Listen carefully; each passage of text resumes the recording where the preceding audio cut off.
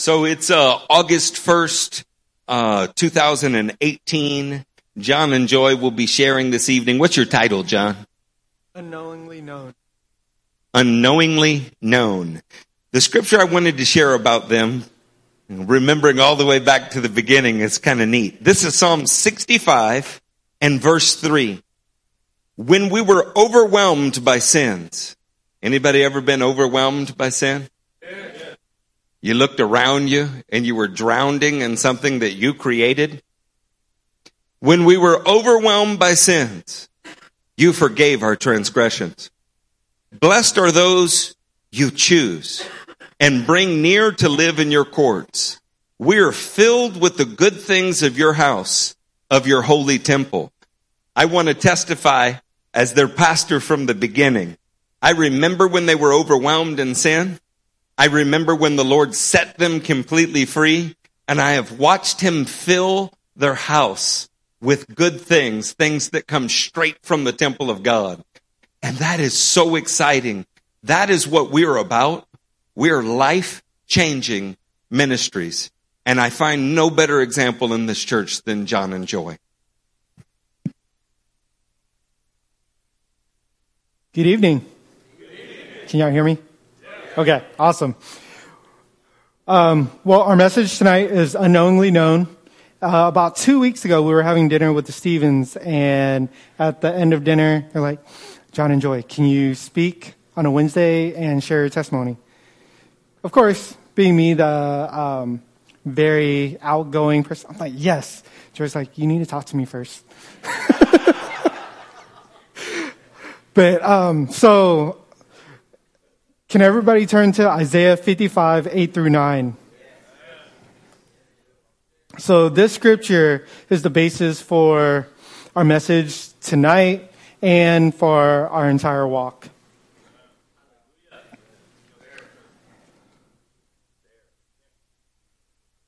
For my thoughts are not your thoughts, neither are your ways my ways, declares the Lord. As the heavens are higher than the earth, so are my ways higher than your ways, and my thoughts than your thoughts. Our entire walk has been unknown to us.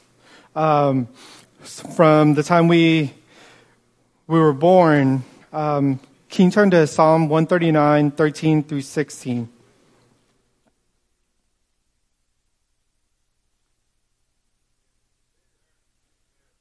For you created my inmost being. You knit me together in my mother's womb. I praise you because I am fearfully and wonderfully made. Your works are wonderful. I know that full well. My frame was not hidden from you when I was made in the secret place, when I was woven together in the depths of the earth. Your eyes saw my unformed body. All the days ordained for me were written in your book before one of them came to be. And as we were praying about what to speak about and our testimony, we realized that throughout our entire walk, we didn't know what the next steps were. But from Psalm 139, God knew what the steps were. And it was up to us to find the path that he laid before us. Amen. So from the very beginning, I was an underdog. I was born 2 months premature, weighing less than 3 pounds, with no chance of living. Stayed in an incubator for about 6 months, and miraculously survived. My family sold everything that they had to be able to pay for the treatment to keep me alive. As soon as I got out of the incubator, we hopped on a fishing boat. Yes, I was fresh off the boat. and was on the way to Hong Kong. And it was hundreds of people on a fishing boat. Many people died. A lot of people got sick. But our family made it through. I don't remember much from Hong Kong. I don't remember much from the first part of my life. But as I was growing up, I had a good family. My family raised me well. but I didn't walk it out well. As I was growing up, I didn't know Christ at all. My mom was Catholic, and my dad was Buddhist. So, as you can probably imagine, religion in our house was almost non-existent. Or it was only the special holidays or the funerals or, much like most of Christianity. And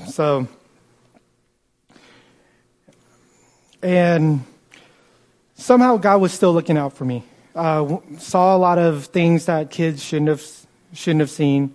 And when I got to middle school, I got involved with gangs and drugs and finally got expelled from public school. And that led my parents to send me to a Christian private school, which surprisingly, I got worse in private school. Got heavier into drugs because that's where the money was, right? And then after that, my senior year, I got expelled because I was in jail. And then when I finally got out, a lot of crazy stuff was going on with the gang that I was involved in, and I had to run away, and I joined the Army. And surprisingly, all of these things that are supposed to make me better didn't make me better. Because when I went to the Army, I ended up being stationed at Fort Hood, which is close to Austin and close to Houston, so I didn't get away from my friends. So I was still getting involved in the same things over and over. And then got out of the Army and went to California. And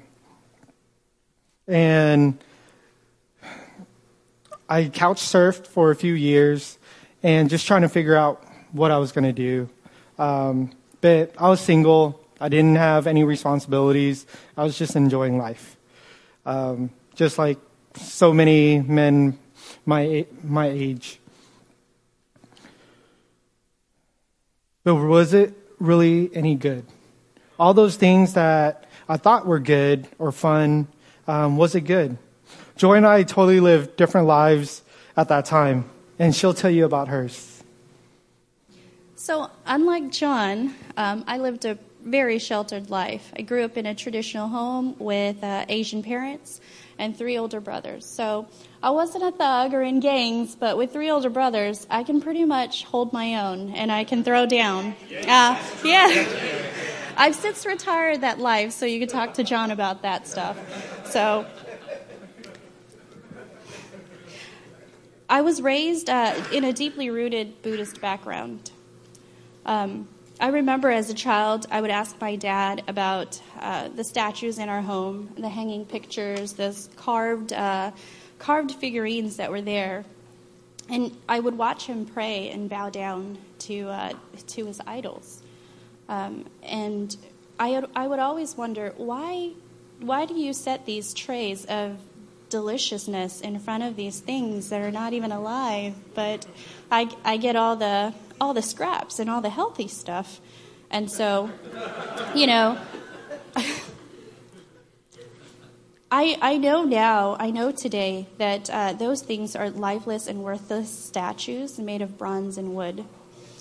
Before I moved to Texas, my parents gave me some talismans and pictures of idols for protection and blessing. It was traditional because I was moving out of their household. I was moving away from them into the unknown.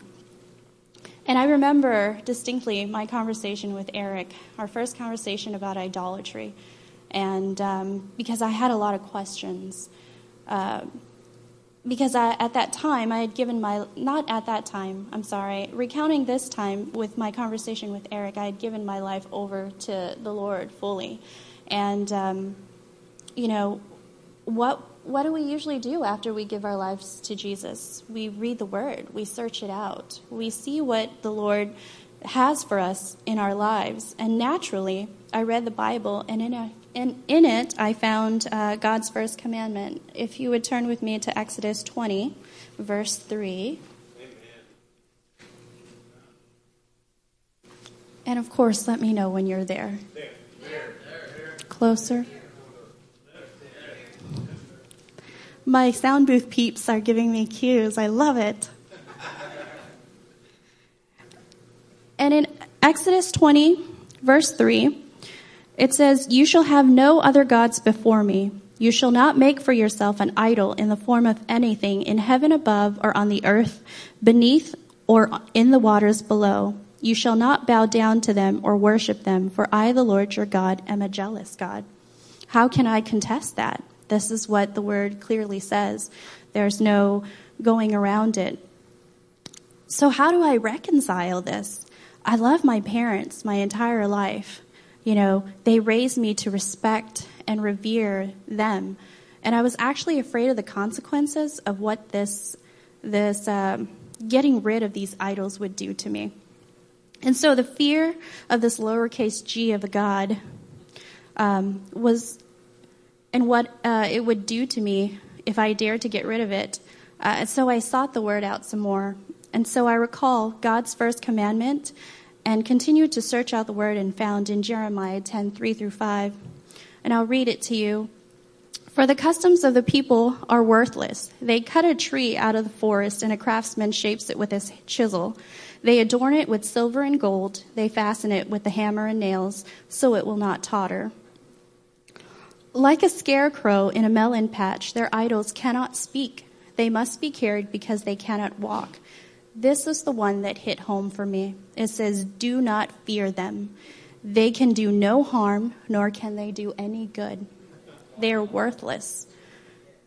And so that same day, I returned the idols to their rightful home, the refuse bin. I put it in the trash. That's right. Amen. And so to this day, I pray for my dad and my brothers that they'll find that these are worthless idols. I, on the other hand, hold fast to what Jonah says in Jonah 2, verse 8.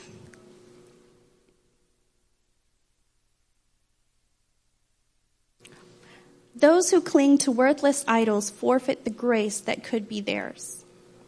Dad and brothers, if you're listening right now, you're forfeiting the grace that could be yours. "But I, with a song of thanksgiving, will sacrifice to you, to God. What I have vowed, I will make good. Salvation comes from the Lord." Amen. I truly believe this because it's my experience. And I don't believe that anyone can fight me on it because I've experienced it. Before my mom passed away, we got to spend some precious time with her, a few days. And she had grown up Buddhist all her life. She didn't know any better. But once I was born again, I had talked to her about Jesus every chance that I could, every opportunity. We had a language barrier because she could only speak Laotian. And so my broken Laotian to her, I tried to share with her the gospel, with what Jesus was doing in our lives, the physical things that he was doing that she could see, that she could relate to. Before she passed away, John and I got a chance to share with her the true heart of the gospel, to forsake everything that you've known all your life, the idolatry and the idols, and to give your life fully and completely to Jesus. Even though she had those few hours left, we talked to her, we prayed for her. The days that we had, we did that every single day. There were nurses that would come in, they would check on her. John and I, be praying over her. We would be speaking in tongues and playing worship music, even when my brothers and my dad were there. I'm sure they were very uncomfortable, or they tried to ignore us. But we had talked to my mom, and I truly believe in my heart, I know in my heart that she accepted the Lord the day before she passed away. Amen. And that we'll see her again because salvation comes only from the Lord. So anyone who wants to go toe-to-toe with me, even though I've left that life of violence, I suppose, on the topic, you can invite yourselves to our home. I'll cook you a fantastic meal, and we'll open the Word together. So who believes that they're a new creation in Christ?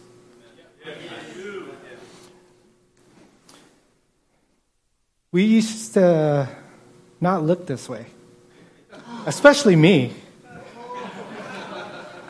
Can you show them picture number 1? We were skinnier then. So, with this picture and this microphone, K-pop, probably. But as you can see, we aren't the people that we used to be. Nowhere even close. And when we meet people, they can't even imagine it. Why? Because Christ has changed us not only on the outside, but spiritually and our innermost being. That all we reflect now is Christ. So in the beginning years of our marriage, it was hard. Because we weren't saved yet. And coming from my family's background, my family's very business oriented, business, degrees, and so everything's about money. And at that time when we first got married, I was working at Costco, and I was a realtor. And so I was trying to show people a false success and building up credit card debt, and we bought a house that was way too much more than what we could afford. Way too much more. And so we worked all the time. We didn't really have time to spend with each other, and when we did, all we wanted to do was sleep.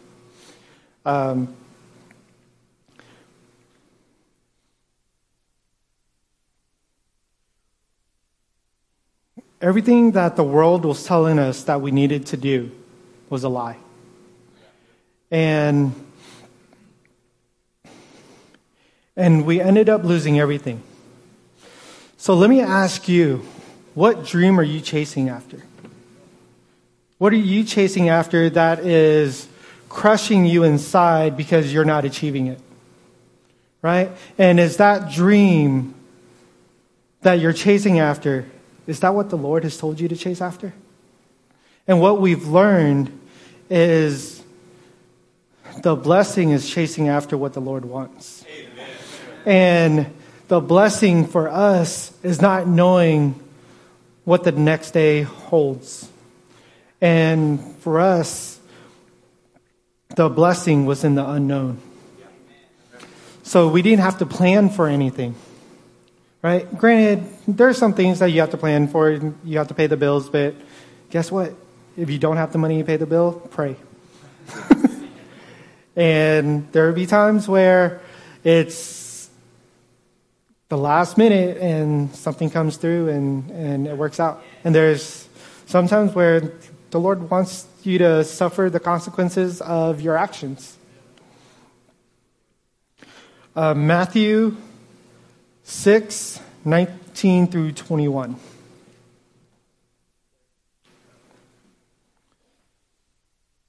Do not store up for yourselves treasures on earth, where moths and vermin destroy, and where thieves break in and steal.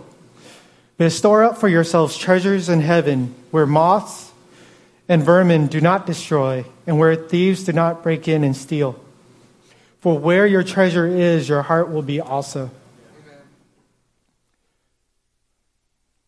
We've had everything and we've lost everything. And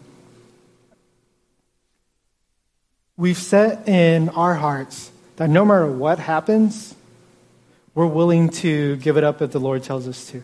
Amen. And whether it's our careers or our homes and even our children.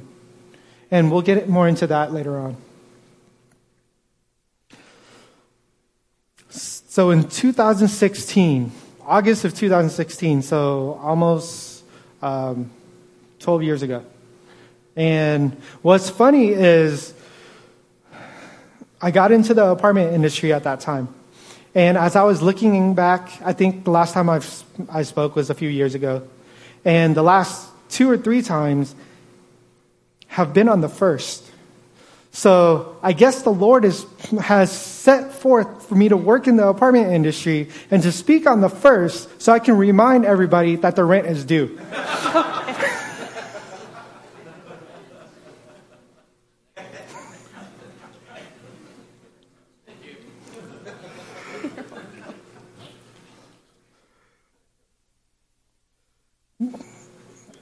Second Timothy 2:15.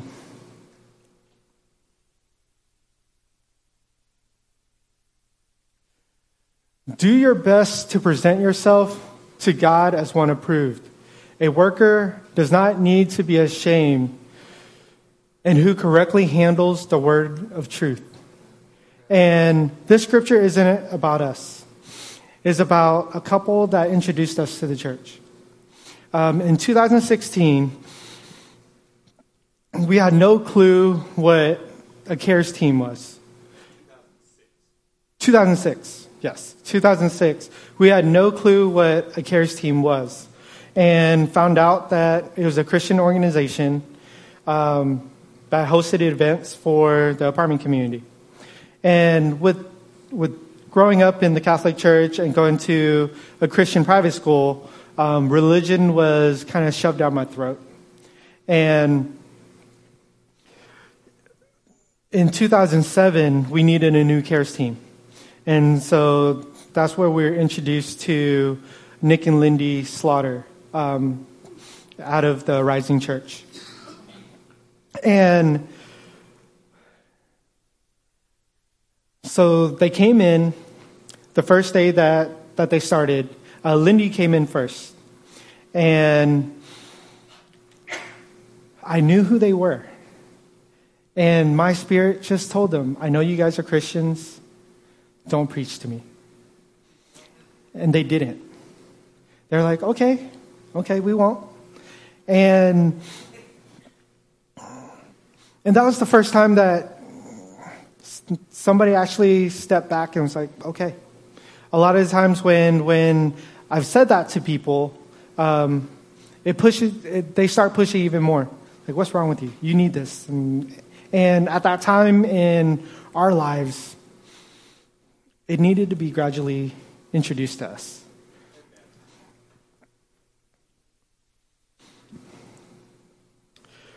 So Nick and Lindy started doing CARES around January or February of 2007. And when they started, I think once I told them that, they were on a mission to get Joi and I to come to church. But it wasn't ever a straightforward invitation to church. And it was, hey, why don't y'all come over for dinner? We're going to have some friends over. We're going to play some Settlers of Catan. And it was that was their evangelism to us for several months. And we got the opportunity to watch how they lived their lives. Amen. And watch how they dealt with their challenges, because they were transparent. They didn't hide anything, and they were willing to let us know the challenges that were going on in their lives. And as all this is going on, I'm also watching my coworkers, because my coworkers started coming to church, and they started doing well for a while. And then there was a crawfish boil. It was crawfish season. And y'all all know how much Joi and I love crawfish. Yeah, we even compete every year to see who can have the best crawfish tray. Yeah, we have pictures. So we went, and everybody seemed so down to earth, and it wasn't what we expected. And you can ask Pastor Eric stories of what happened there. I don't remember, but that's part of his story. But I do remember, not specifically what happened to John, but I remember spending that night hearing testimonies of everyone, from everyone, and how they came to fall in love with the Lord.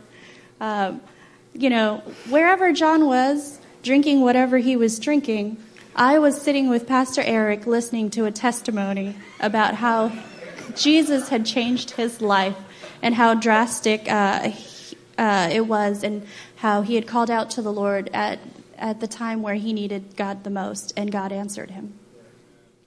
And throughout all of this, I didn't know what I was getting into in my career. You know, it was just a job at the time. And I didn't know that would lead to me meeting the right people. And that they would introduce us to this body. And that we're still standing here 11 years later. Amen. So, again, everything was unknown to us. Even though we were still not in the kingdom yet, the Lord was blessing our steps. And I was exposed a little bit to Christianity, but it wasn't where I had to fight doctrines and teachings and all that. It was just, hey, that's cool.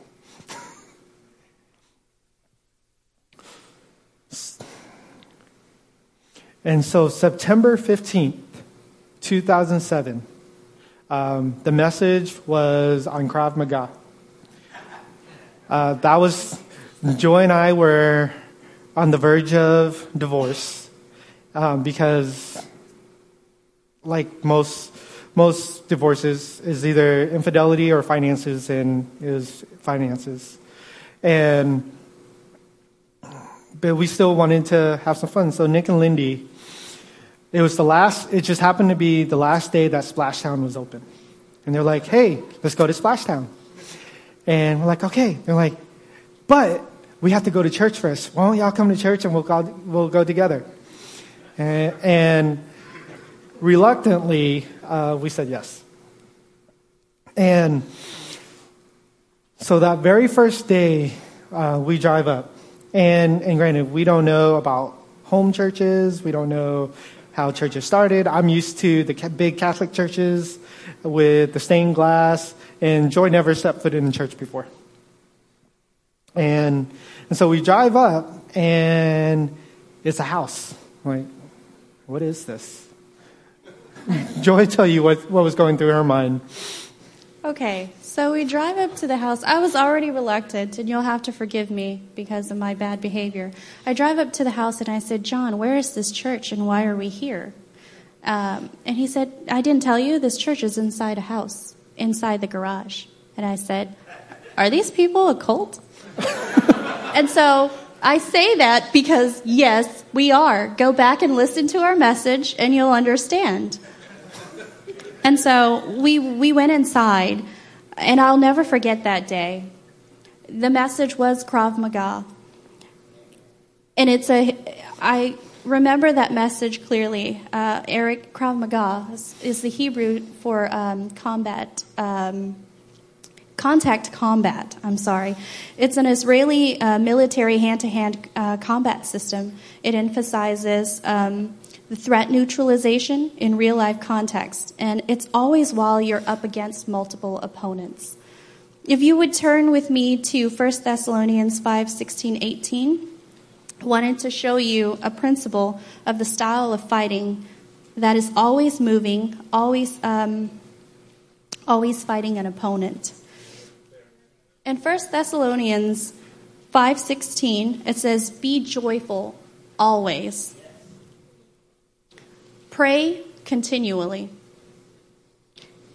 Give thanks in all circumstances, because this is God's will for you in Christ Jesus. Little did we know that this was going to be how we lived the rest of our lives for the kingdom, in a continuously fighting motion, fighting for our marriage, fighting for John's job, fighting for our children, fighting for every single aspect of our lives. Because we know that in Nehemiah 8:10 tells us that the joy of the Lord is your strength. a lot of people misquote this one, and it's for a good reason, because when I read it, I replace that "your" with "me." And so for me, the joy of the Lord is my strength. And in that worship service, I experienced something that I've never experienced before. It was God's calling, and it was the Holy Spirit speaking to me. I didn't know what it was in the beginning. I didn't know, because it was my first time in a church setting. How could anything talk to me in a first-time experience? But God can. God does that. He's God. He will do whatever He wants, when He wants with your life, however He wants. And so I didn't tell John about that experience. I was reluctant to, because I didn't understand what it was. But I now know that I felt the Holy Spirit. Y'all know that feeling, and I'm just...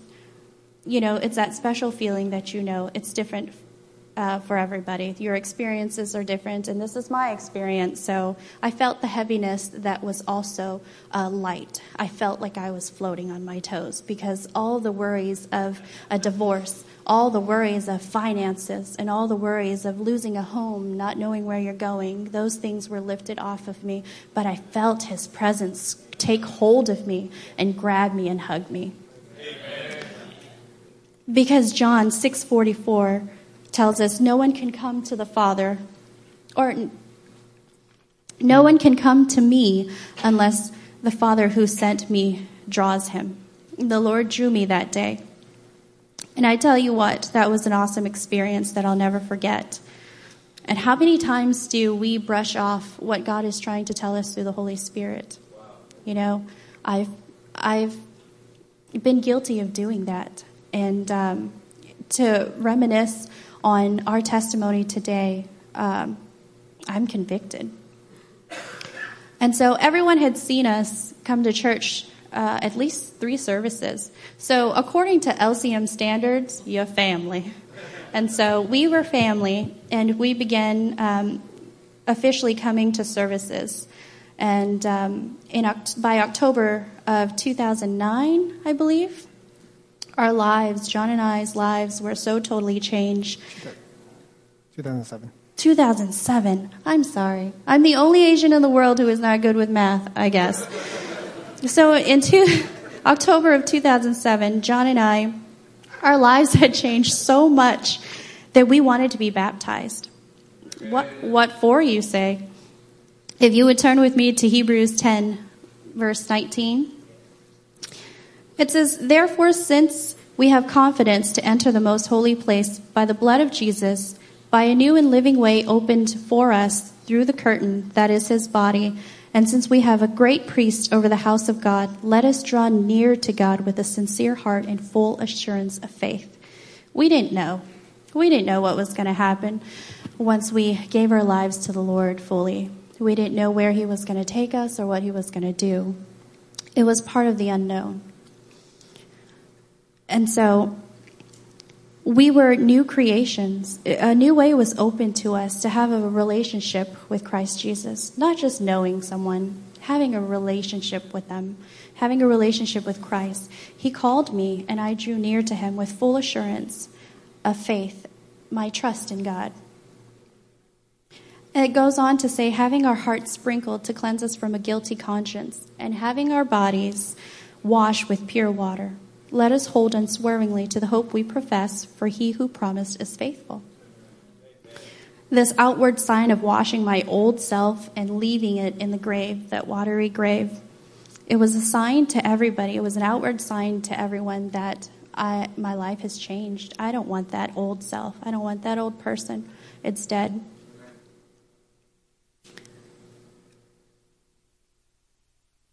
I'm sorry. And it's a big deal to me because this is what the Word says to do. It speaks about being baptized not only in the Holy Spirit. It speaks about being baptized not only in water, but with the Holy Spirit. Because it is both and. And so with that experience, we got baptized. My husband's motioning me. So going back a little bit, before we got baptized, before we got to this point, so right after we started coming to LCM, who here has been recently born again? So less than 6 months, right? Are y'all going through some stuff right now? We did too. So right after we started coming to LCM, so as many of you guys know, I was very big into paintball. So I had lots of paintball gear, and it was right after our first LCM paintball trip. And at that time, we decided to leave our home. So we went from a 2,500 square foot home to an 850 square foot townhouse, which killed our pride a little bit. But it wasn't what God wanted for us, and it was in a rough part of town. It was off of Beechnut and Beltway 8. Bissonnet and Beltway 8. Y'all know how rough that area is. So that night, it was a Saturday night, and I was too tired. I left all my gear in the car and went to bed. Next morning, Sunday, we're ready to go to church. Come out, and the car is gone. And we only had one vehicle at the time. And the old me would have said some words that I shouldn't have said.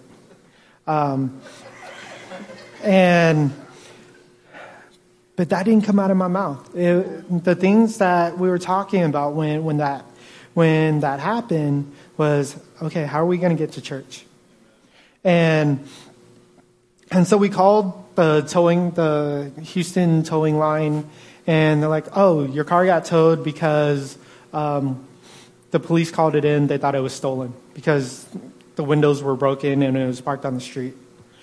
And we were blessed for somebody to be able to give us the funds to get the car out, or else we wouldn't have been able to get it out. And we were invited to let's go to lunch or breakfast. But we're like, no, we're not going to make an excuse. We're going to go to church. And broken window and all, we showed up at church, and that was one of the best services. That was when Joi and I made the commitment. Because before, we were just showing up. My coworkers were asking, are you going to keep coming? Like, I don't know yet. Because we didn't want to commit. Because before that time, our longest commitment was to each other. We didn't commit to jobs or anything like that. And so I just want to encourage you guys, whether you just got born again or if you've been in the faith for decades, the trials are still going to be there. You're still going to have to fight through these challenges, because you have to remember that these challenges is what's building your character. Amen.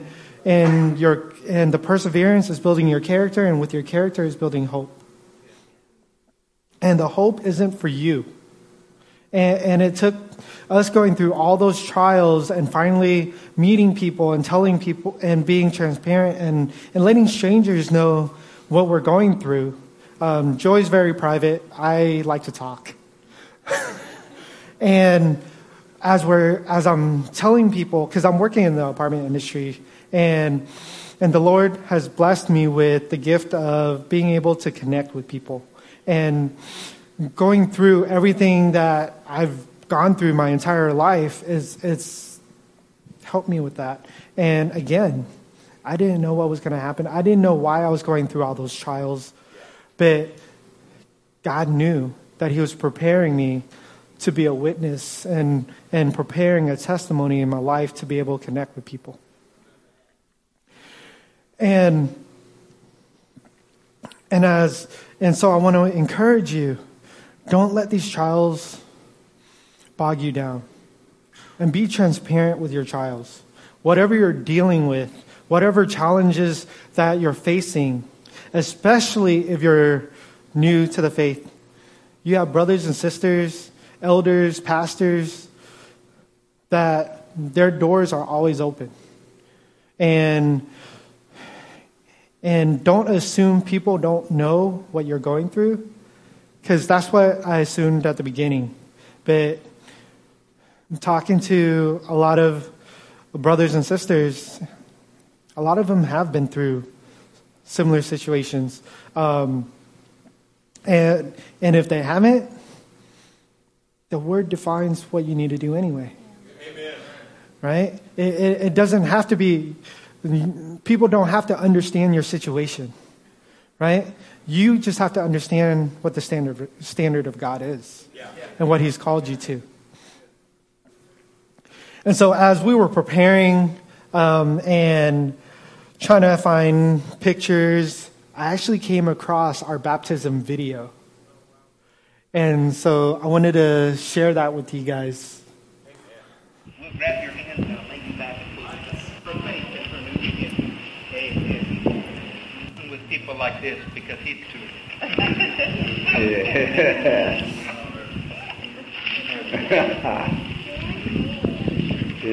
want to tell everybody here, despite what you think about John's choices, I see in him faith and courage.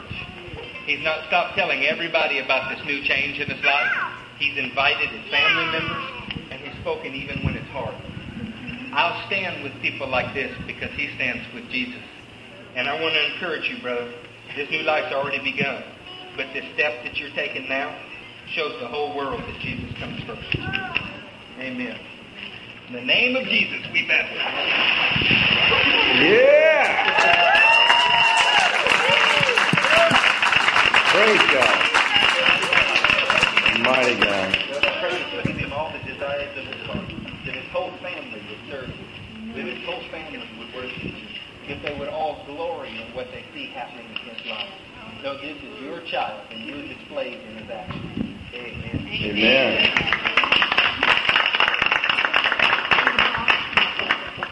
Yes, ma'am. Her mother knew what she was doing. Well, I guess she'd had a chance to have a couple names in life. But biblical characters get that sometimes. They start off with one name and end up with another. And they chose wisely when they chose Joy. She makes us all happy just to be around her. One of my favorite things about Joy, she was honest with me the first time she met. She said, I'm not sure about any of this stuff, but I like the people. Same thing happened to me, sweetheart. I wasn't sure about any of this stuff, but I liked the people, and I believed that what was happening in them was real. So why don't you grab, get on your knees. We'll lay you back, and then here you go. You'll hold my hand. All right. You'll never forget it. That's what happens with baptism. Sure. Okay. Wait, tell everybody first. Do you love Jesus? I sure do. I will. Amen. We're going to baptize you in the name of Jesus.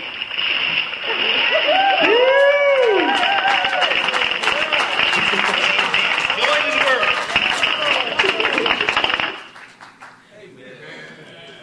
That's no joke. It was cold. It was in the middle of fall. Yeah, don't let their clothes fool you, because it was cold. Yeah. And for all those pro-heated baptismal people, I'd just like to point out that you're missing out on all the fun. Because the one time people remember their baptism is if they get dunked in chilly water. Yes. And so in Hebrews, the verse goes on to say in verse 24, it says, let us consider how we may spur one another on towards love and good deeds. Let us not give up meeting together, as some are in the habit of doing, but let us encourage one another, and all the more as you see the day approaching. In that video, I could see, as I was watching it in the background, all the people that we knew who are not here. Every single one of the people in the background that you could see no longer are with us in the fellowship. And that's a hard thing to stomach. It's our family, and it's an awful tearing that we had to experience. And let's be honest, it's one of the things that I have to persevere in doing. And those who don't know me too well, I'm a huge introvert. Pushing into fellowship is what Jesus works in me daily. Like, you have no idea. I'm shaking in my slippers right now. But I'm pushing and I'm persevering because the word tells me that I have to do that. I have to be in fellowship. And what's more important is that I have to be in the habit of doing it. If you want to get a habit of fellowshipping, because that's what we do here, and this is what the word says to do.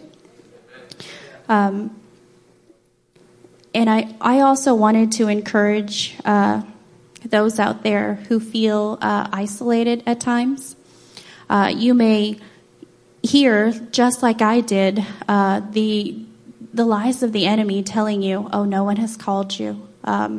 No one thinks that you're worth spending time with. You haven't heard from anyone."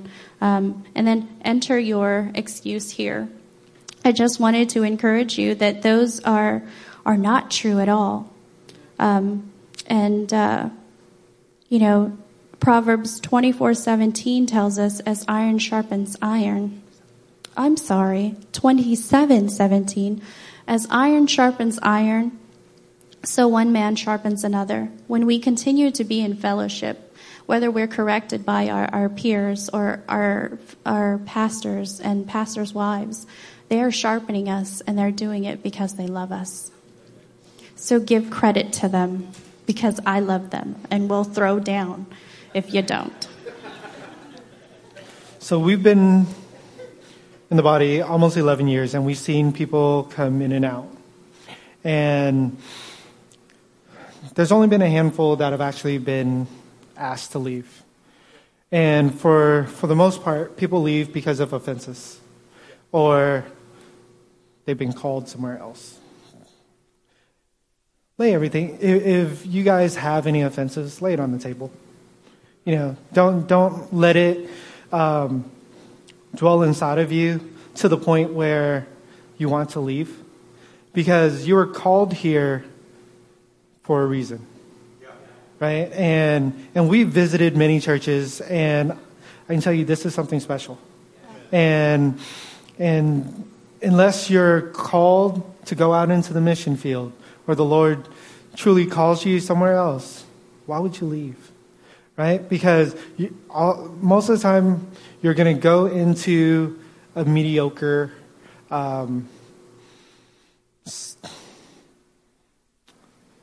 fellowship that will not challenge you, and you'll become complacent, and that's going to kill your walk. Complacency in no matter what aspect of life, whether it's your career, your spiritual life, your physical life, that will kill you. And we can't ever let ourselves become complacent. Amen. We hope that in the next 10 years, the only reason why people leave is because they're going on the mission field. I just wanted to add, too, that I was intimidated in the beginning, being new to the church. I felt like everyone had pre-established relationships. And this is just honestly coming from my heart. They had common interests, or everybody had inside jokes. They were funny, but I didn't understand them. And those were untrue, and they were unfounded. And so what John and I do, and I believe that we do best, is to press in. We pressed in even more because we knew that it was our responsibility. Because Matthew chapter 11, verse 12 tells us, "From the days of John the Baptist until now, the kingdom of heaven has been forcefully advancing, and forceful men lay hold of it." We know that this fellowship, this body of believers, its leaders are forceful men and women who force their way into the kingdom, because we don't stay stationary. There's no point in staying stationary. You sit on a stationary bike and you don't do anything, you won't gain anything. And so One of the things that I had a hard time with was getting in touch with the ladies. And it was because not out of lack of effort from everybody else, it was a lack of effort on my part. I needed to reach out. I needed to call someone to be like, hey, what are you doing? As a woman, it's hard because you're so caught up in doing your everyday daily life that you forget that there are other women who are doing the exact same thing who need to be in fellowship with you as well as you needing to be in fellowship with them. Amen. And so I pressed in. I called. And I asked to be a part of everything. We still do to this day. So when we come up to you on Sunday and we ask, what you doing for lunch? Can we come? That's where our heart is. Because we love y'all.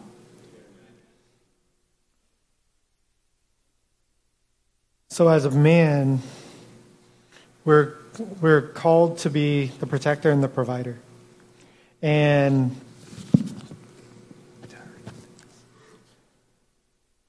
can y'all turn to Isaiah 42, 6 through 7?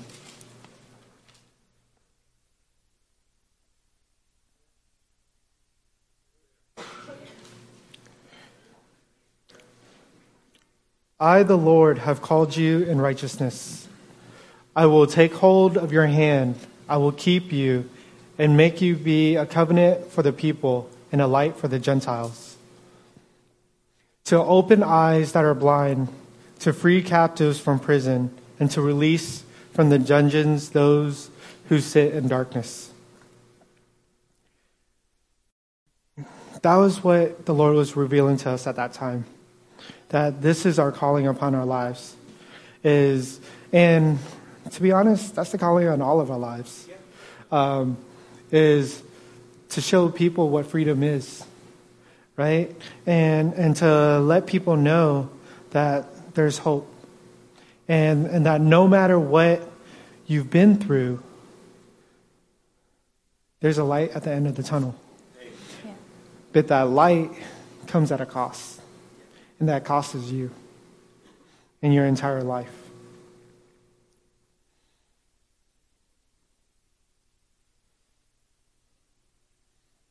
So as we were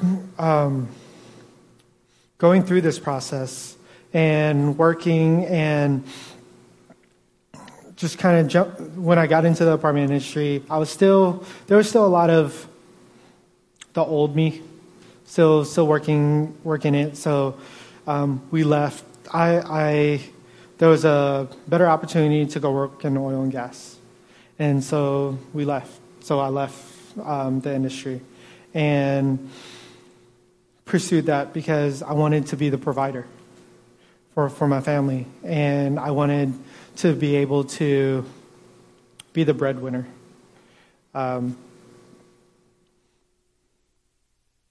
John's still a breadwinner in my book, but I bake the real bread now because I'm his wife, and I do that. We received a lot of backlash when, I quit my job, and when John was going from job to job. Our families didn't understand why we were doing it. They had a preconceived notion that, you're supposed to have this good life, a good job. And at this point, John was in the oil and gas industry. He had moved to a different place. And so, fast forward a little bit. So it was 2009, beginning of 2009, Joi quit her job. And so we're down to one income. And at that time, we had roommates living with us, so we were okay. And then fast forward a few months after that, and everything crashed in the oil industry. It was 2009, May of 2009, and got laid off. And I think Cody was working with me at that time. And it was hard. That was the first time I actually got laid off. And it was at a time where we were trying to be faithful. And honestly, the first thing that came to mind was, why, Lord? I'm doing everything that you're asking, but why? And the Lord reminded me, didn't you give your life to me? Didn't you say that you trusted me? And we got peace after that. And there were still some struggles, of course. And the Lord led me back to the apartment industry. But right before that happened, we were doing okay because I was living off of unemployment, and I was trying to figure out what the next steps were. And I got a phone call saying, hey, we need a leasing person to come back. Are you interested? And at that time, our roommates told us, hey, we're moving back to our home. And we weren't going to be able to afford the rental house anymore. And the Lord worked it out, perfect timing, where we had a week to get back into the apartment industry and have a place to live. And I don't think anybody in this church has moved more times than the Dangs have. I think it's been about 15 times in the last 11 years. Most of it were in the first 5 years.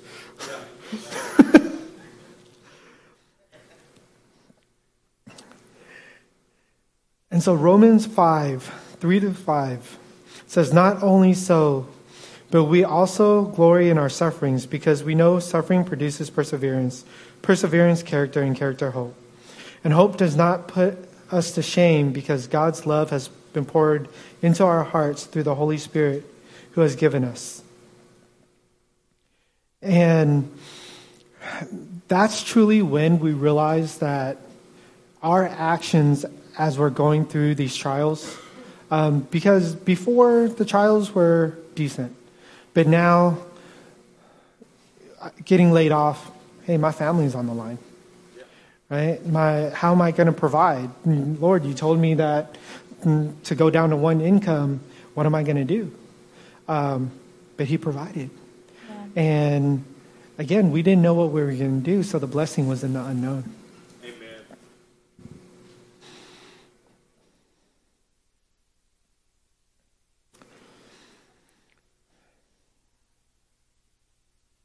So during this time, for me, it was our promises and struggles season. And one of the big struggles was a year after we were married, we started desiring to have a family, to have kids.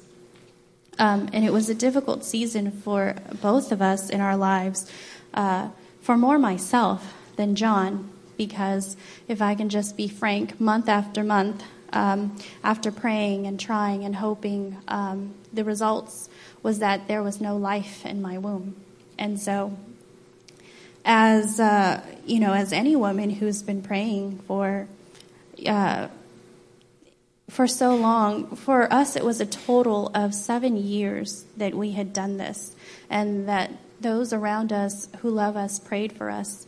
Even strangers who came into the church who didn't know us prayed for us. And all these prayers that were lifted to the Lord, it wasn't that he didn't hear it.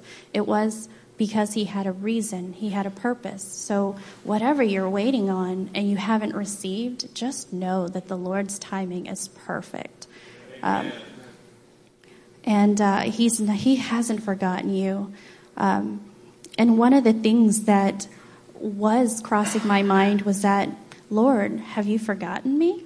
There were people around me that were women around me that were having children, that their families were growing, and that we were seeing that and being a part of it. But in the midst of it, we didn't have our promises fulfilled, and that broke my heart. And so I questioned, was there something physically wrong with me? Was there something physically wrong with my husband? And the answer to that question was that resounding 1 Thessalonians 5:16 scripture that talks about being joyful always, praying continually, giving thanks in all circumstance, for this is God's will for us in Christ Jesus. Whether we see our promises fulfilled today, tomorrow, the next year, or whenever God decides, we still do this, no matter what.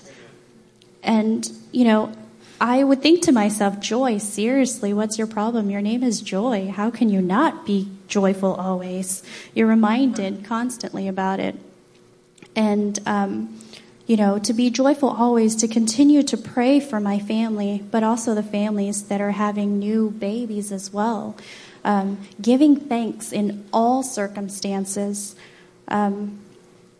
Even though God hadn't fulfilled my promise yet, the circumstances that most people could be upset about, that's something, let's be honest, that we do get upset about, that God hasn't fulfilled our promises, so we become obstinate. We don't want to hear his word. We don't want to take correction. We don't want to be prayed for at the altar. We don't want to do any of that stuff. And I say we, but I'm saying me. These were the things that happened to me. I had closed my heart to the idea because I had waited so long, and that was wrong. And that was sin. Knowing the good that I should do, being joyful always, praying continually, and giving thanks in all circumstances, I wasn't doing. And, I obviously missed the point in that scripture because I knew that it was God's will for me, but I wasn't doing it. And when John and I started focusing our prayers outwardly towards others, praying for others who were having children, praying for others to have children, Nick and Sam, I love you guys. I'm calling you out because we love you, and we are a family, and we are warring in the heavens for y'all. We are warring in the heavens for every single one of you. Wendy and Cody, we're warring in the heavens for the women who are currently pregnant, the ones who are going to give birth. This is something that's near and dear to me, and I'm warring for all of those things. Because I want to see it fulfilled, because y'all are my family. And I just wanted to encourage you with my favorite scripture, Hebrews 11:1. It says, now faith in the NIV 1984 version, because it's been embedded in me. It says, now faith is being sure of what we hope for and certain of what we do not see. Usually I stop at that point. I only in my reading Bible study time, I venture out into other scriptures, and you should do the same because it's life-giving. And this scripture goes on to say, this is what the ancients were commended for. And by faith, we understand that the universe was formed at God's command. Verse 3 says that, so that what is seen was not made out of what was visible. We did not see Sarah's faith coming. We didn't see what God was doing. But by faith in God's promises years later, God made what was unseen to be someone who we can see, we can hug, we can ask to stop talking to us, we can ask to do all these things and to love. Because God loves us. How could he not have his promises come to pass? And so it continues on in verse 4 that by faith Abraham offered God a better sacrifice than Cain did. And by faith he was commended as a righteous man when God spoke well of his offering. And by faith he still speaks even though he is dead. By faith Enoch was taken from this life so that he did not experience death. He could not be found because God had taken him away. For before he was taken, he was commended as one who pleased God. And this is the part that I love so much. And without faith, it is impossible to please God. Because anyone who comes to him must believe that he exists and that he rewards those who earnestly seek him. So as we were going through this process, God was showing us, just work. Just do what's been laid before you. And don't quit. Whether it was a horrible job or trying to have a baby. Yeah. Right? It gets, so Joi was battling with those things, and I was battling with guilt. Because when I was younger, I had an abortion. And so I was battling with the guilt of, is God punishing us now for the sins that I did in the past? And And the Lord's like, no, I've made you this promise. And so if God's made any promises to any of you, it will come to pass. You have to trust it. It might not come in your timing, but it will come to pass.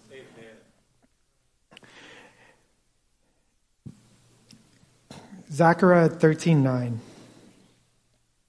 So during this time, God was showing us to trust in the refinement. And he told me that he would raise me up to be a leader amongst men. And so Zechariah 13:9. This third I will put into the fire. I will refine them like silver and test them like gold. They will call on my name and I will answer them. I will say they are my people, and they will say the Lord is our God. As you're going, as metal, as gold and silver is being refined, they're thrown into the fire. They're thrown into a furnace. Are you willing to let yourself get thrown into the furnace? Are you willing to let yourself be melted down and remolded by the Almighty? Amen. And if you're not, why not?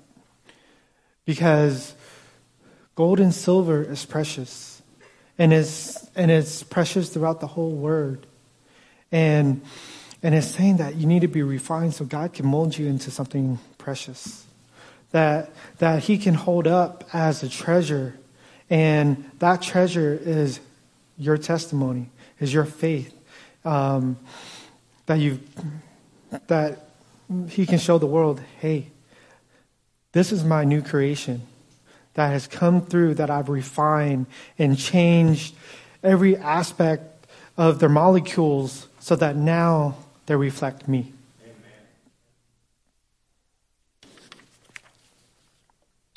So we were blessed last night with timely words about memorial stones and victories being won by many advisors. We are looking to do just that, to leave a legacy for our children so they can look forward to a city with foundations built by God. We take no opportunity to look back at anything we've left behind. Amen. So we had talked to Eric and Jen about our situation. And the next best thing, so in 2010, we were going through another rough patch with work. And we were talking to Eric and Jen. And so 2010, they invited us to move in with them. We were only intending on living there for about 2 weeks. It turned into 4 years.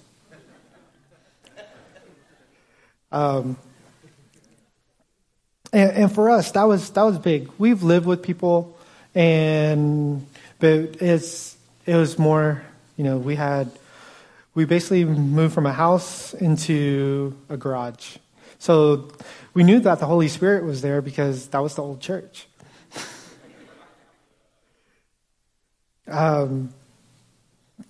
So it was dubbed Joy's Cave. There was no windows. It was dark. It was the perfect place to sleep. I called it the studio. But it was the best 4 years of our lives. That was where God showed us how to truly live out our lives. To actually see our pastors carry out everything that they've proclaimed, and that they're doing everything, and there is no falsehood to it.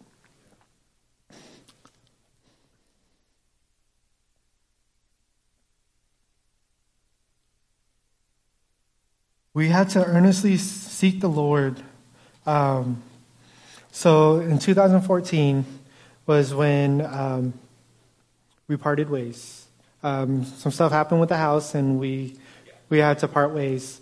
And so we ended up moving all the way to Humble and commuting 5 times a week to Sugar Land. But we still didn't want to miss any meetings. And we were in jail ministry at that time. So getting up at 2 to make it to the church by 4, which was rough. But that was probably the best times of our lives. Oh, yeah. Because from that time was when we found out about Sarah. So we moved to Humble, like John said, and he worked on site. And unknowingly, what Jesus had planned for our lives, we were obedient. And like John said, a few months later, we found out that we were pregnant. I was pregnant, and John was part of it, of course. I just looked pregnant. It just sounds really weird to me to say that. Sarah. And I'll never forget the morning that we shared it with Eric and Jen in the office. We, being the jokesters that we are, we pretended that we didn't know what the test results were. So I handed it to Jen, and I was like, Jen, can you read this for me? I don't quite understand what it says. And so Jen looks at it, because Jen knows. Jen, you know. And so she looks at it, and she's looking at me, and then she looks at it, and then tears just start filling her eyes, as well as Eric. And you know, when people cry, you cry too, even though you're not for crying. But we all cried. But I'm sorry, that's my personality coming out. We all cried because we were joyful. We were happy that our continuous prayers were finally fulfilled. It was coming to pass. And I remember the day that we shared it with the church, too. It was like heaven broke open. And, the angels were singing. But we were elated. I remember the Piros, they were so excited for us because they had been praying alongside of us, from the get-go. And they had shared their testimony with us. And so get to know your pastors, y'all. They are amazing. They have stories. And so everyone we shared our promise with and struggles we celebrated with. And I wanted to end my part with 1 Peter chapter 1, verse 3.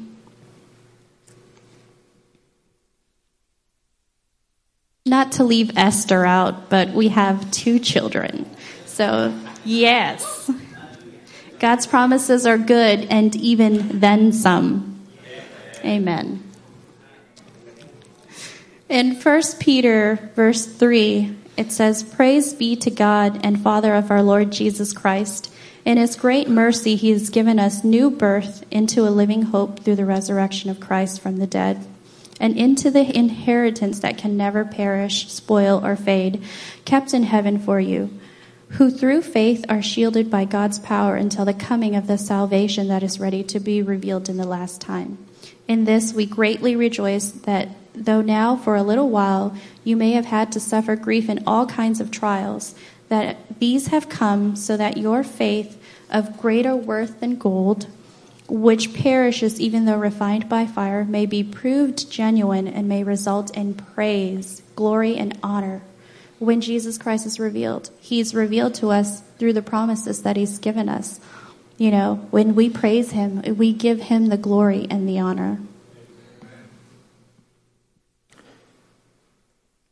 How awesome it is to wake up and see God's promises laying next to me. Amen. 2 Corinthians 1:20.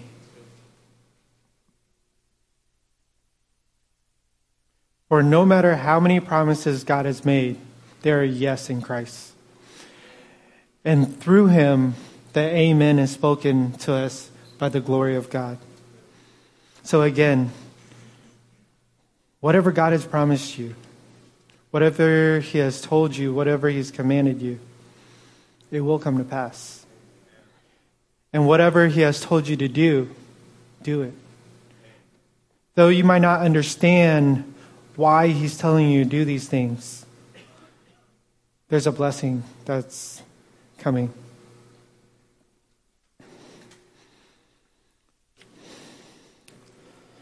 So our mezuzah statement was to serve and support the body of Christ and the visions of his leaders, bringing encouragement and edification through fellowship.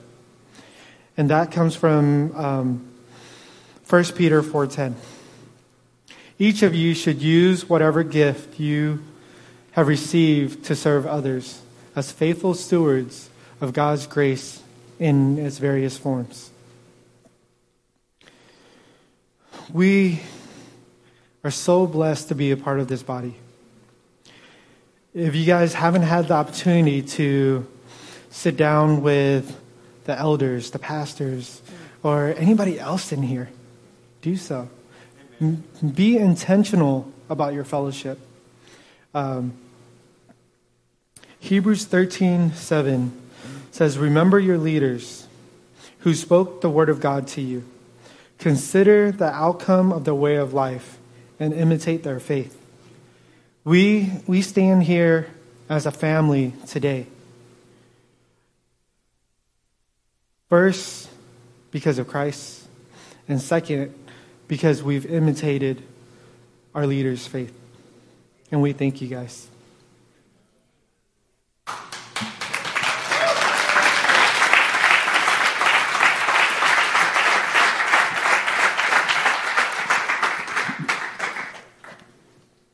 I love these guys so much, don't you? I want to tell you a couple of things that you may not know quickly. John is really good at Dance Revolution. Like he's a match for Larissa, wherever Larissa is. You should know that. Second, Joi will karate chop you right in the throat. She looks sweet. I've watched her do it to John many times. It's brought great joy to me. It entertained me for years. She hid in the laundry room, and when he walked by, bam, right in the Adam's apple. It was awesome. The singular best testimony I've ever heard in my life. I mean, by far, it's not even close. If you think you have a good testimony, single best I've ever heard was Joy's very first time behind a microphone in this church. She said, "I was Buddhist all of my life, and he never did crap for me. Since I fell in love with Jesus, everything's been wonderful." I thought, that's really awesome. I looked over at my mother-in-law and she was like, and I said, it's all right. The best marriage counseling testimony I've ever seen. They drove from across town, showed up, they're mad, clenched fist, upset.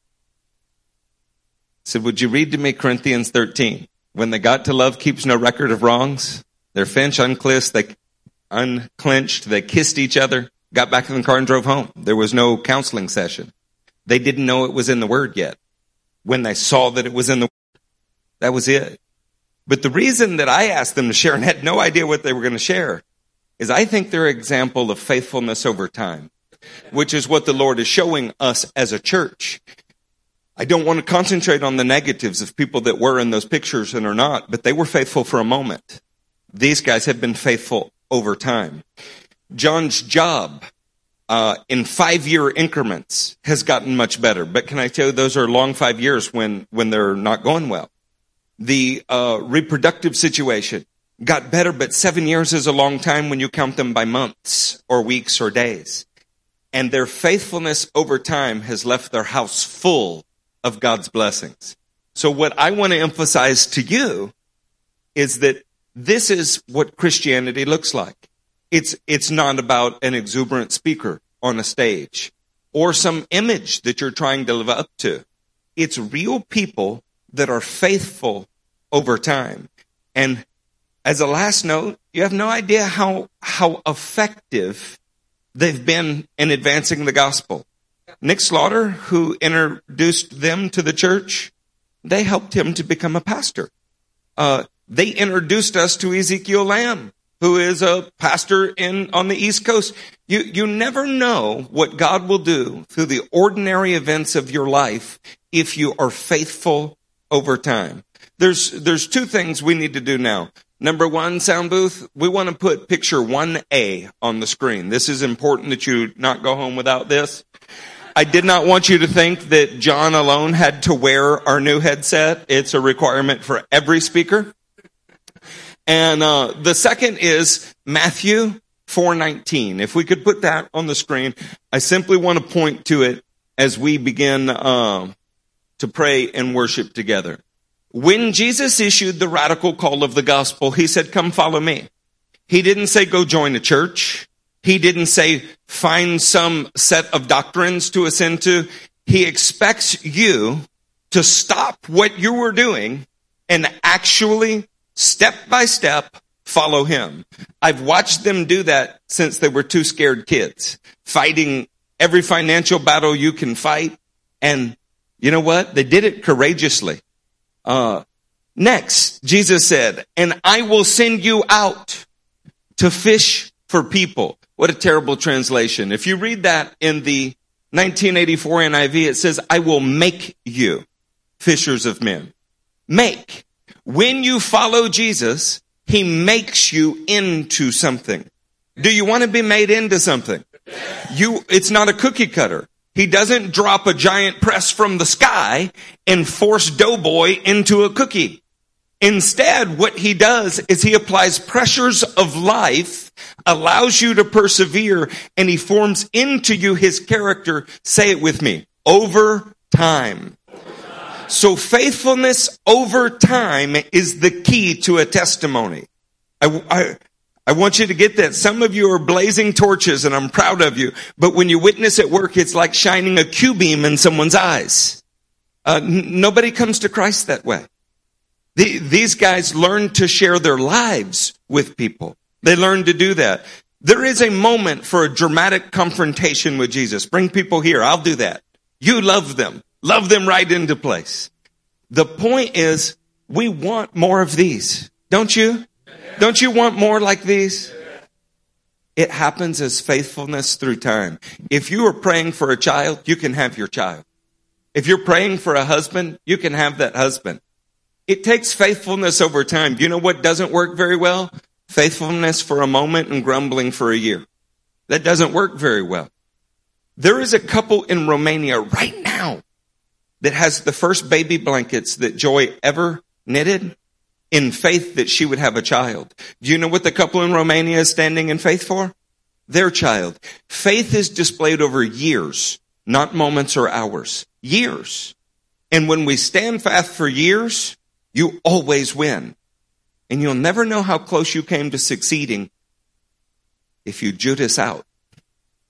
And nobody in the kingdom is very honest about that. They all say that they're chasing some other thing that God's told them. God's not a schizophrenic. If he made you a promise, he's going to deliver on that promise. If you made a commitment, keep your vow even when it hurts and watch what God does with that. Could we stand to our feet?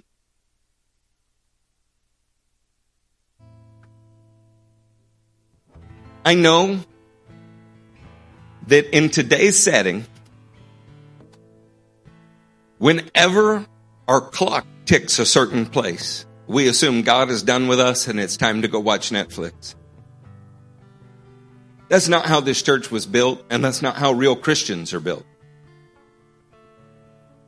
All of Christianity is dependent upon you laying your preferences aside and taking up the Lord's preferences. Tonight, is there an area where you need to show better faithfulness over time? Did you hear as they expressed their fears and concerns that the Lord had to deal with them about? Did you hear your own words coming out of their mouth? Have you stood in this body and said it's hard to connect and that's everybody else's fault?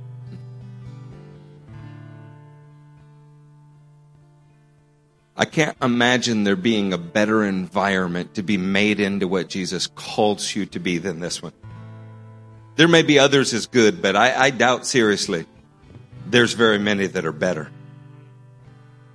What if we weren't upset about the circumstances around us? What we were really broken over was the circumstances inside of us. And what if we decided tonight to forsake every one of those things and let Jesus make us into what he's called us to be? Well, that's how you end up with not one baby, but two. That's how you end up with a marriage that God has blessed. That's how you end up effective evangelists in the most unconventional ways. That's how you end up walking in your calling and enjoying life. Is life better now than when you were a paintball king? Yeah. I still have bruises on me from the number of times John shot me in not nice places. We're going to take a minute. We're just going to worship. I get it. We've got kids in the back. You may need to just go. I understand. What we're not going to do is exalt a schedule above what God is doing, though. I kind of needed to hear this. I needed to remember that they come in drunks at crawfish boils and they leave saints with God. I needed to remember that. The life transforming of the power of the gospel is at work in here and will be at work in you if you give him a chance. I want to encourage you to give him a chance. He's never let anybody down who was faithful to him. You will not be put to shame. Father, we